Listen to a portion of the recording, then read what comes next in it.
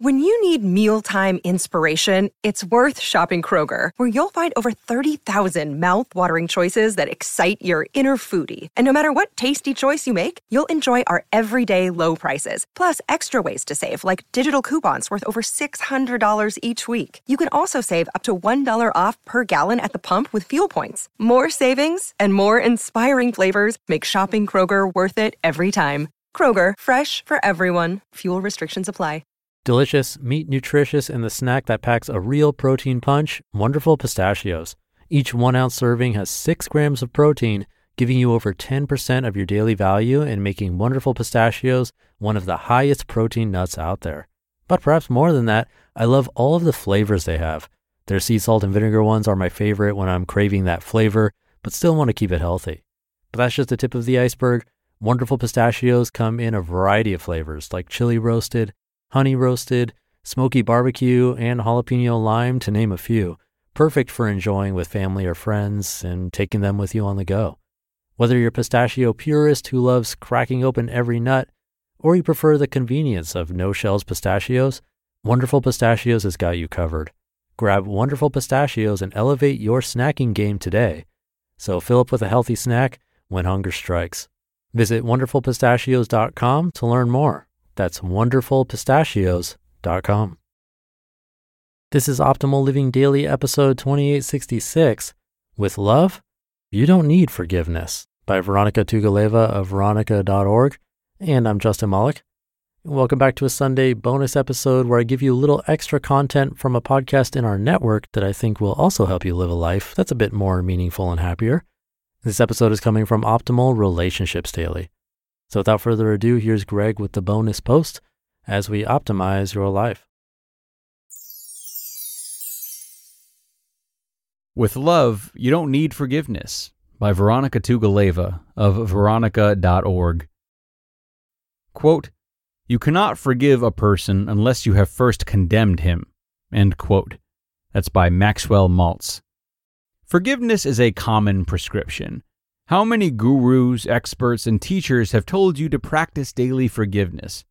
How many times have you heard that you should forgive those who have hurt you in the past, as well as in the past 5 minutes? To forgive is said to be divine. To forgive every day is supposedly the road to happiness. Forgiveness, however, does not translate well into a daily practice. Imagine reliving painful moments, crying, and sitting through your worst triggers every single day of your life. That would be exhausting. Ultimately, forgiveness is like an antibiotic. It should be taken as a last resort. The first resort is prevention. Imagine what would happen if your first instinct was to relate to people in a way that rendered all forgiveness completely unnecessary. Forgiveness, by definition, is the act of giving pardon. Would you forgive a butterfly for flying? Would you forgive a cloud for raining on you? A child for crying? Of course not. There's no need to forgive these things because you sense no wrongdoing. You have not made any judgment that forgiveness needs to erase. When I first began my journey of self-revelation, I started forgiving people from my past. I'd been holding intense resentment against anyone and everyone who had hurt me in any way, big or little. Forgiving people by the dozen felt like removing giant stones from my chest. Forgiveness seemed, to me at the time, a miracle. Then, I came to forgiving those who were close to me. I still remember the first time I sat with my family after I thought I'd become a completely different person. I still remember my shame as the same old anger grew intensely and uncontrollably within me. You know the feeling. Every word, every insult, every look was too much to bear. My face reddened, my heart sped, and my hands tingled. Suddenly, all of that forgiveness talk went right out the window. After I calmed down, or more accurately, after I left town, I could forgive. Miles away, it was easy. Still, I felt ashamed of my reaction. I promised myself I would do better. I didn't. Visit after visit, I would reach my breaking point. I was ready to tear my hair out. I could forgive everyone else. What was I doing wrong? Eventually, I found the flaw in my thinking. I kept assuming there was something to forgive. For me to forgive, I had to first judge what was being said or done to me as wrong, offensive, or hurtful. Then, I had to become upset, think of other situations when I'd felt upset like that, start to feel helpless, tense up, become irritated, brood, and so on. I had to go through that process until I reached my boiling point. Then, and only then, I could practice forgiveness. If I never went there, there would be nothing to forgive. Looking at people through the eyes of unconditional love, there's nothing to forgive because no one wrongs me. I judge no one as having done wrong to myself or otherwise. The so-called toxic people that live all around me are like fish out of water. They are lacking in a basic life necessity, so they are struggling to stay alive. They hurt because they're hurt. Ultimately, however, it has been and always will be my choice to take their actions personally.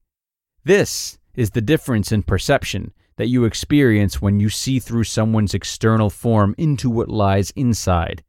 When you first see your friend, your enemy, and yourself as the same, that is love. When you can recognize the common element between those three people, then you know love. And with love, there's no need for forgiveness. Of course, learning to see people through the eyes of unconditional love takes time and practice, and we cannot expect ourselves to do it in every situation. Of course, we will slip up. I do all the time. But the point is that if we choose love again and again, soon enough, forgiveness becomes less necessary. We judge less and less. If you are suffering from resentment for someone, why not try taking a different look at the one who you believe has wronged you? Ask yourself, does this person have enough love in his or her life? In what way were their actions symptoms of his or her own suffering? Instead of seek to pardon, seek to understand. When you see your enemy's actions and words as completely reasonable byproducts of his or her livelihood and experiences, then you do not need to forgive. You will have simply withdrawn judgment and added love. You just listened to the post titled, "With Love, You Don't Need Forgiveness," by Vironika Tugaleva of Vironika.org. I really enjoy this post from Vironika, a really unique and truthful approach to the concept of forgiveness. What a wonderful state to be in if we were able to not take the acts of others personally and thus not need to forgive. Wow. It's something that is very challenging to do, and we can't necessarily get there with the snap of a finger now that we've heard this episode, illuminating us on the possibilities of it. So my advice would be to get there on your own terms. So if unconditional love sounds like too much, see it instead as people acting in certain ways based on their past hurts, as she said. The same way that you have and the same way that we all do. Or ask yourself what some of the things they say might have to do with themselves more than with you. These kinds of baby steps that you can tailor to where you're at right now are the key to long-term improvements with forgiveness. So take the steps you need to do today and make forgiveness a last resort in your life in the best possible way. And that'll do it for me, everyone. Thank you so much for listening today until the end. A really poetic and philosophical read today, which we always love, and I hope you feel the same way. We're heading out now, but we will be back tomorrow in 888 with a post from Evan Mark Katz. So don't miss out. Come on back tomorrow, where your optimal life awaits.